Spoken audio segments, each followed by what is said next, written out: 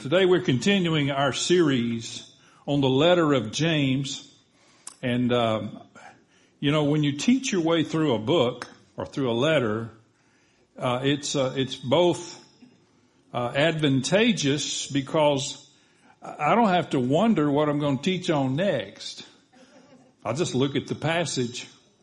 But it's also, it requires a far more study and research and prayer than topical. And I'm not opposed to topical teaching at all. I think it's valuable to teach topical, but I think it's extremely valuable to teach through the scriptures. There are some churches who just start at Genesis 1:1 and they teach all the way through the Bible verse by verse. I have no opposition to that. I don't think I could do that, but I have no problem with that. But we've chosen in this season to go through the letter of James. We obviously are not being totally didactic with every verse, but we are trying to find the spirit and the what James was after as he wrote this letter to these folks.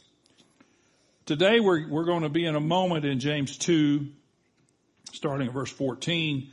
Obviously, I've entitled today, "Is Your Faith Useless?" And I could say, answer yes or no and we'll dismiss. Is your faith useless?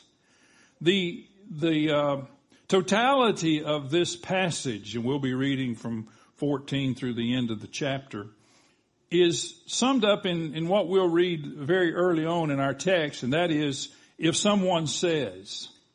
A lot of what we're going to deal with today hinges on those three words, if someone says. And James is dealing with that in that way.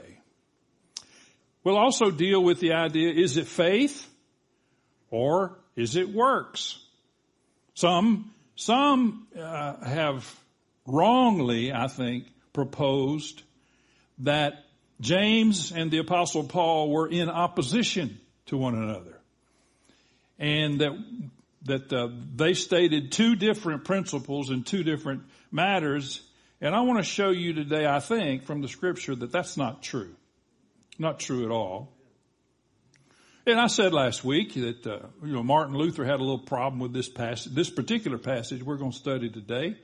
And he never said that he didn't believe it should be in the scripture. He did kind of infer. And, Martin Luther was not perfect. If you read his biography, you'll find out he's not the perfect guy that a lot of people think he is. That's why I don't have a biography about me. But I think we'll see as we go through this, and of course I'm going to give us a conclusionary statement about that. That there's no competition, there's no wrangling, there's no disagreement, in my opinion, between Paul and James. And we're going to finish with two real examples of this and how that fleshed out in their lives. So if you haven't turned already, turn to our text, James 2:14 through 26. And if you wouldn't mind standing while we read the scripture. And I am once again reading from the English Standard Version.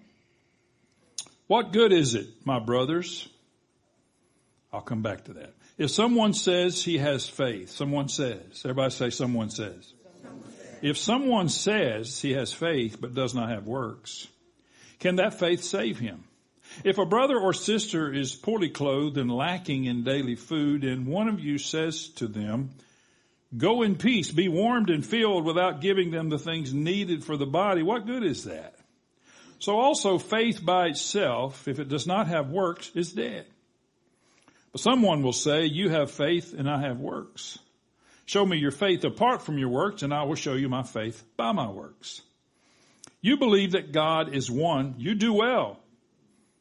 Even the demons believe that, or believe, and shudder, or some versions say tremble. Do you want to be shown, you foolish person? That faith, James doesn't mess around, does he? Anyway, just thought. That faith apart from works is useless. Was not Abraham our father justified by works when he offered up his son Isaac on the altar? You see that faith was active along with his works, and faith was completed by his works. And the scripture was fulfilled that says Abraham believed God, and it was counted to him as righteousness, and he was called a friend of God. You see that a person is justified by works and not by faith alone. And in the same way was not also Rahab the prostitute justified by works when she received the messengers and sent them out by another way?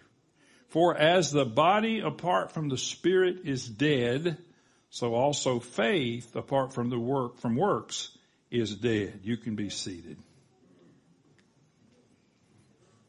You can see why Luther would have difficulty with this passage. If someone says, we call this no evidence of faith. And I really tried to ascertain why James would have been addressing this with these folks. I couldn't determine anything particular in the text or even historically that would, but for some reason he begins this section. Of course, there were no chapters and verses when he wrote it, but this section, with if someone says, you've heard me say many times, one of my deepest concerns in the body of Christ, or in churchdom more than the body of Christ, are people that I call professing Christians. By that I mean someone who said. There are a lot of people in churchdom today who say they're Christians. At the end of the day, has there really been a heart change? Has there really been an exchange supernaturally with God the Father through the Holy Spirit? Or are they just professing? And James is addressing this idea of just being a professing Christian. And he says if someone says he has faith but does not have works, can that faith save him? Some of us are familiar with Aesop's fables. This is not a fable. One of the quotes from him, supposedly, is, after all is said and done, more is said than done. After all is said and done, more is said than done. And that goes in all walks of life. And I'm not going to go where my brain just went. But he said, if someone says he has faith but no works, can that faith save him? And watch these two words, that faith. He didn't say, can faith save him? He said, can that kind of faith save that person? And he's indicating and inferring and really just saying that unless there's something that follows you and I as Christians in various forms, behavior, activities, then maybe we don't have saving faith. Maybe we just have that faith, which really is not even a faith at all. He said, what good is it? What good is it? And of course, when you look up the word good in the scripture, you like Sean wanting to know about never. Well, the word good, it means beneficial, that which benefits. So what benefit is that, is what he's saying. What does it benefit if someone just says, hey, I got faith? And he said, well, without evidence of that faith, then your faith is dead. And, you can look up that word all day long, and it just means, as Jerry Clower used to say, graveyard dead. Dead. Lifeless. So we have to talk for a few minutes about works. And I should have put Titus 3:5 in here, but at least to reemphasize that James did not, the scripture does not teach that we are saved according to our works. As a matter of fact, if you'll indulge me, and if you're a note taker, write down Titus 3:5. I'm going to read that just to make sure that no one leaves here with a misconception. When the goodness and loving kindness of God, our Savior, appeared, He saved us not because of works done by us in righteousness, but according to His own mercy. by the washing of regeneration and renewal of the Holy Spirit. So we are not, no matter what, if you feel confused about this, you just read Titus 3:5, and I believe that 110%. James would have believed that if he could have read it. That we are not saved according to or by our works. So we're not talking about that. But you cannot talk about the topic of works without at least taking a look at Ephesians 2:10, which says this: for we are his workmanship, created in Christ Jesus for good works, which God prepared beforehand that we should walk in them. Now, prior to this, in Ephesians 2, he says we are saved by grace, not by works, lest any man should brag or boast. But too often we read that passage and we forget to get down to verse 10. And this is the Apostle Paul, which is why I say they're not in opposition. He says, and by the way, you are God's, which is workmanship. There's really a word that means you are God's work of art. You are God's artisanship. And he created you and he created me for good works. Now, I'll come back to this, but we're not just talking about social activities when we're talking about good works.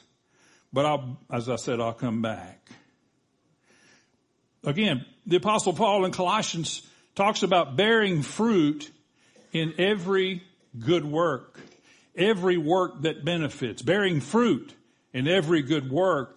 And just a little while later to the same church, he says, whatever you do, work heartily, as for the Lord and not for men. What qualifies as good works? Whatever you do. Work heartily. Work with all you've got. Whatever you do, give it, whether vocation, doesn't matter. I said in the midweek video, you don't have to be quoting Bible verses all the time. Go to work.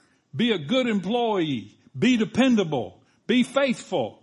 Be diligent. That's as kingdom as it gets. And that's good works. Whatever you do, work heartily. Jesus talked about works.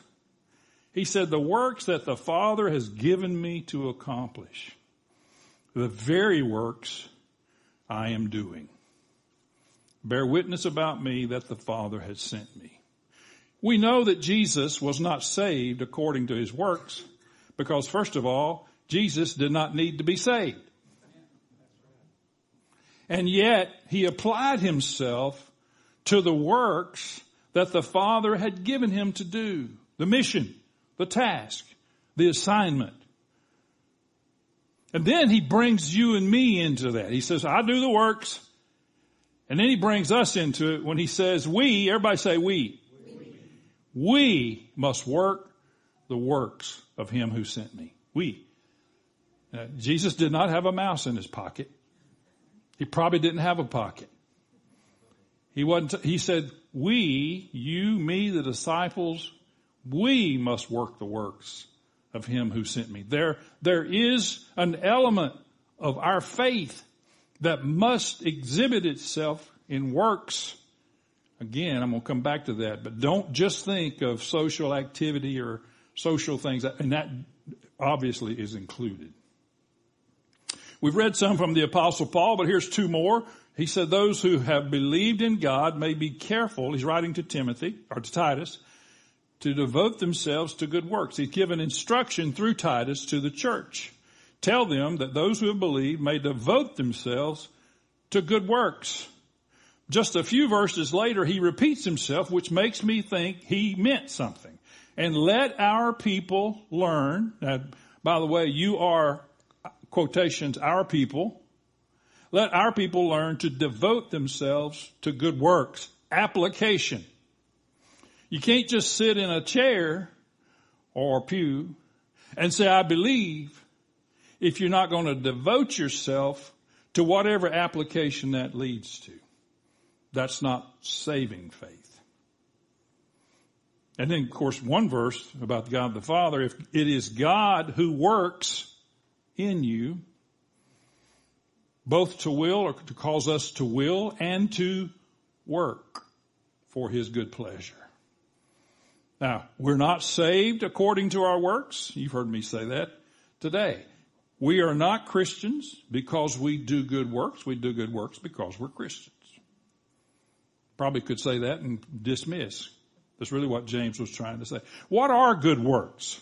Now, there could be a long list here, but I just want to give us three things that I've identified that I think will help us to understand what are good works. What are we looking for?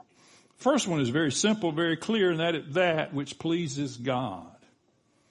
That which pleases. As a matter of fact, someone took the words good works and said, remove one of the zeros in good. One of the O's, not a zero. God works, or the works of God. Whatever pleases God, those are good works. The second one, and I've alluded to earlier, and it's that which benefits others. If you're applying yourself to what we call good works, then whatever you're doing, wherever you're going, whatever you're giving your energy to, it's going to be for the benefit of other people. And that is defined as good works. And of course, as followers of Jesus Christ, we are called, first and foremost, to give ourselves to that which benefits other brothers and sisters. And then finally, all that might be distinctive about the follower of Jesus Christ. All that would separate us. All that would cause us to be different. And I'm not talking about the length of your hair, the kind of clothes you wear. I'm talking about our personality and our character. All that would be distinctive about the follower of Jesus Christ can be translated as good works. Giving ourselves to that. So then if we're going to talk about works, now we have to talk about faith and works. And James takes on this imaginary conversation. Someone will say, we don't know who someone is. Some have speculated that it was not a real person. You have faith and I have works. You have faith and I have works. And James, of course, is addressing this whole idea. And this is what we're trying to say. Saving faith is that which produces an obedient life. True saving faith produces a life that is willing to be obedient to God. Jesus said, if you love me, you'll go to church every Sunday morning. That's not what he said. If you love me, you won't say bad words anymore. Well, he might have said, I don't know. But what he did say was, if you love me, you'll keep my commandments. If you love me, you'll be obedient. I've always used the example of, we have a pontoon boat sitting over on Cumberland Lake at Miss Francis's daughter's house. And sometimes we get in that thing and ride out on the river, Cumberland River or Old Hickory Lake. And when I hit that throttle, take off down through the river, I turn around and there's this wake following that boat. And I have spent hours trying to figure out how to get that boat to go through the water without leaving a wake. And if you figure it out, would you let me know? Because it can't be done. In the same way, it cannot be done that a true follower of Jesus Christ, everybody say true, lives their life without a wake of good works behind them. It's going to be there. If a true follower of Jesus Christ turns around and there's no wake, then you got to take the word true out. Saving faith produces an obedient life. James is really trying to hammer home here that intellectual assent. Even to a creed, there's a lot of good creeds, like the Apostles' Creed, the Nicene Creed, but intellectual assent, even to a creed, is not saving faith. Just saying, hey, I agree with that statement, or I agree with those words. And that's good. Maybe that'll keep you out of trouble, but that's not saving faith. It has to be a heart thing. And that's what we get down to with this whole topic. And that is, without a personal connection to Jesus Christ through His Holy Spirit, we cannot have saving faith.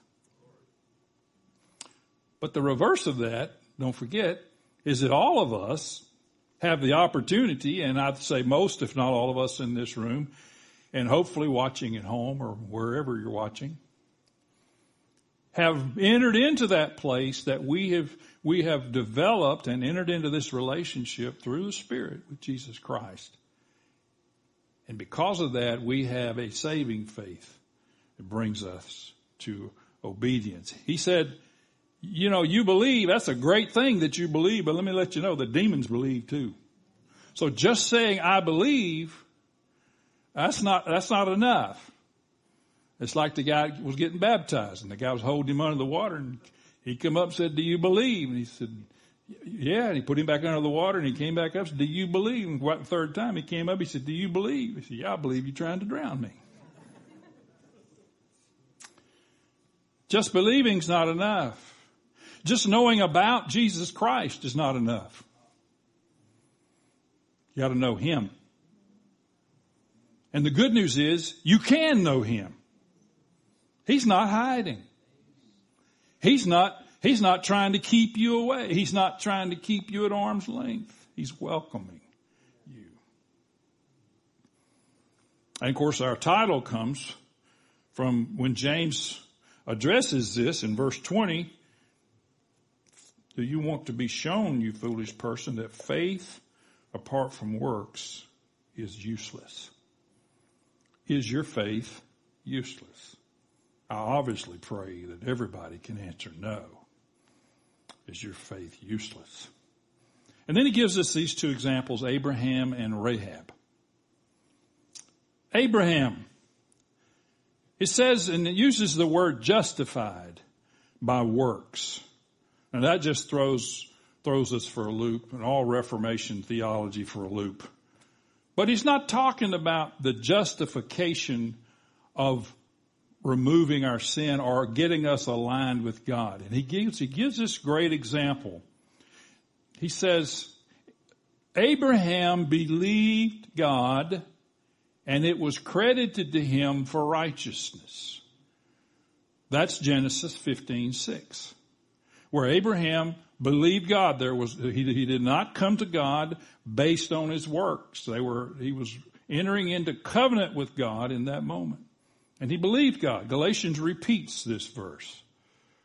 And it was credited to him as righteous. So at that point, Abraham believes God.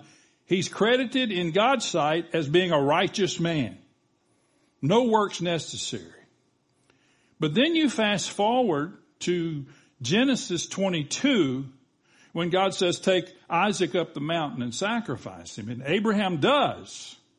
And James says, was not Abraham, our father, justified by his works when he offered up his son? You see that faith was active along with his works. And faith was completed by works. He believed in Genesis 15:6. He fulfilled that belief in Genesis 22 when he was obedient to the Father.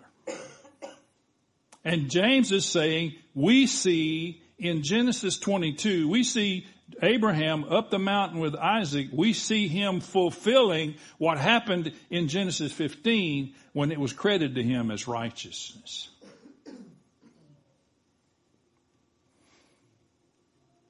The New King James Version there says faith was working together with his works.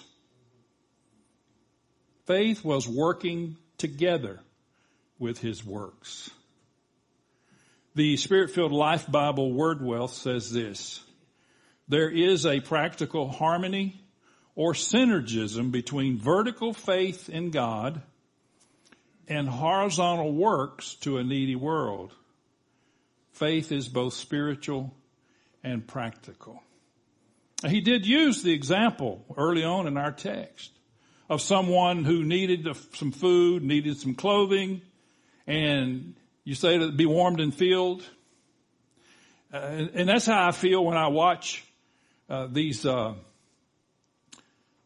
programs about children wherever, on the other side of the world, and this cameraman's up in their face showing their ribs. I'm thinking, why don't you give them a sandwich and quit filming them? When I was in the hospital, hospital TV viewing is very limited. The fact is, TV viewing is very limited. And all you animal lovers, don't get mad at me. This has nothing to do with that. But come on with these 8-minute commercial with all these dogs in cages, looking sad, looking like they're ready for a needle. And I'm thinking, for one thing, that's all staged. It just of course, when you're sitting in the hospital and you got the TV on, you see it 15 times a day. And I'm going, first of all, y'all have staged this thing. You didn't go find these dogs looking so sad. A couple of them look pretty healthy. And the second thing, put the camera down and give them something to eat. Well, that's my own little soapbox. James is saying, if you see somebody that has a need, don't say, I'll pray for you. Oh, me. Oh, I'll pray for you, brother. Well, that's all well and good, but you think you could spare a 20 or something? A lot of the missions organizations that minister in other parts of the world, right across the Rio Grande in Mexico, they'll tell you real quick, you're wasting your time trying to minister the gospel to these folks. If their belly is empty, their growling of their stomach will drown out the gospel. So feed them and then preach them the gospel. Works. Well, then he talks about Rahab. This is real brief. Of course, Rahab was the harlot that helped the spies. Hebrews actually talks about her. You would think these first 5 words ought not even go together. By faith, Rahab the prostitute. I didn't write that. By faith, Rahab the prostitute did not perish with those who were disobedient, because she had given a friendly welcome to the spies. She protected them. She hid them. And if you go over to the genealogy of Jesus, you'll find out she's one of his ancestors.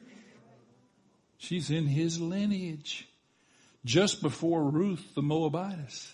So we have a prostitute and a Moabitess in the lineage of Jesus Christ. Isn't God good? And doesn't he have a sense of humor?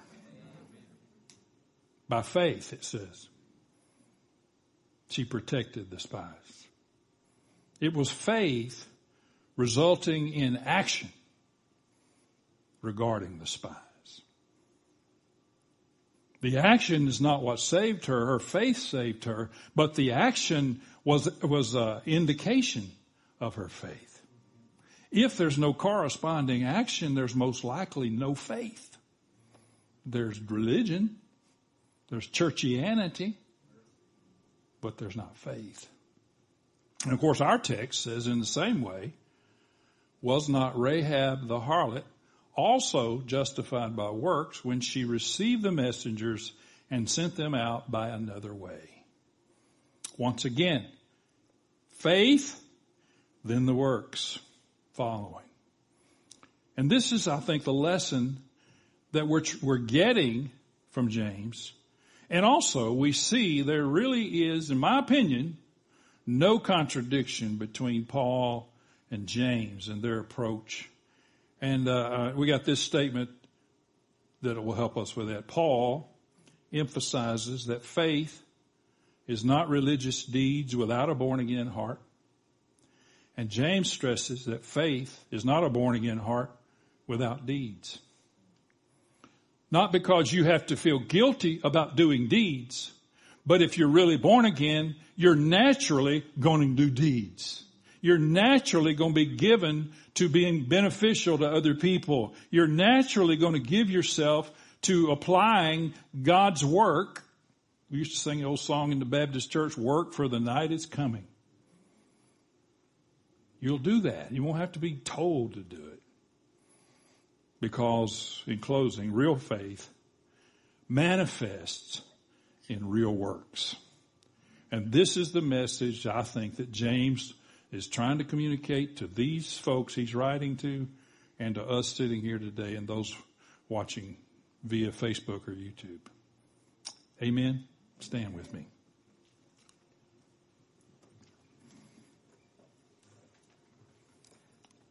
Lord Jesus, I pray that our eyes have been opened and our spirits have been receptive and that we've heard your voice.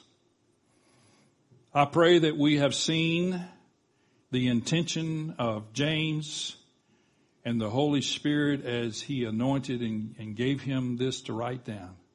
I pray that we see what you were after and what you are after in our lives. Our faith, Lord Jesus, we pray, will naturally lead to what we would define as good works. Not for the sake of developing a righteousness, because we recognize that Abraham had already had his righteousness before he did the good work. But so that we could be those people who are going out into this society, into this world, doing the works of the Father, just like your Son Jesus. Anoint each one of us to do that. And give us opportunity. Give us openings. Give us divine appointments with those that you have ordered. Most of all, let us be those people who introduce the qualities and the character of your kingdom to those who are encumbered by a kingdom of darkness. May we bring hope where there's hopelessness. May we bring peace where there's turmoil. May we bring love where there's hate and misgivings. May it be so as we exercise the good works that you created us for and called us to walk in. Thank you for this time today. Thank you for the Word of God. I pray in the name of Jesus, and everybody said, Amen. Be dismissed. Thank you, Buck.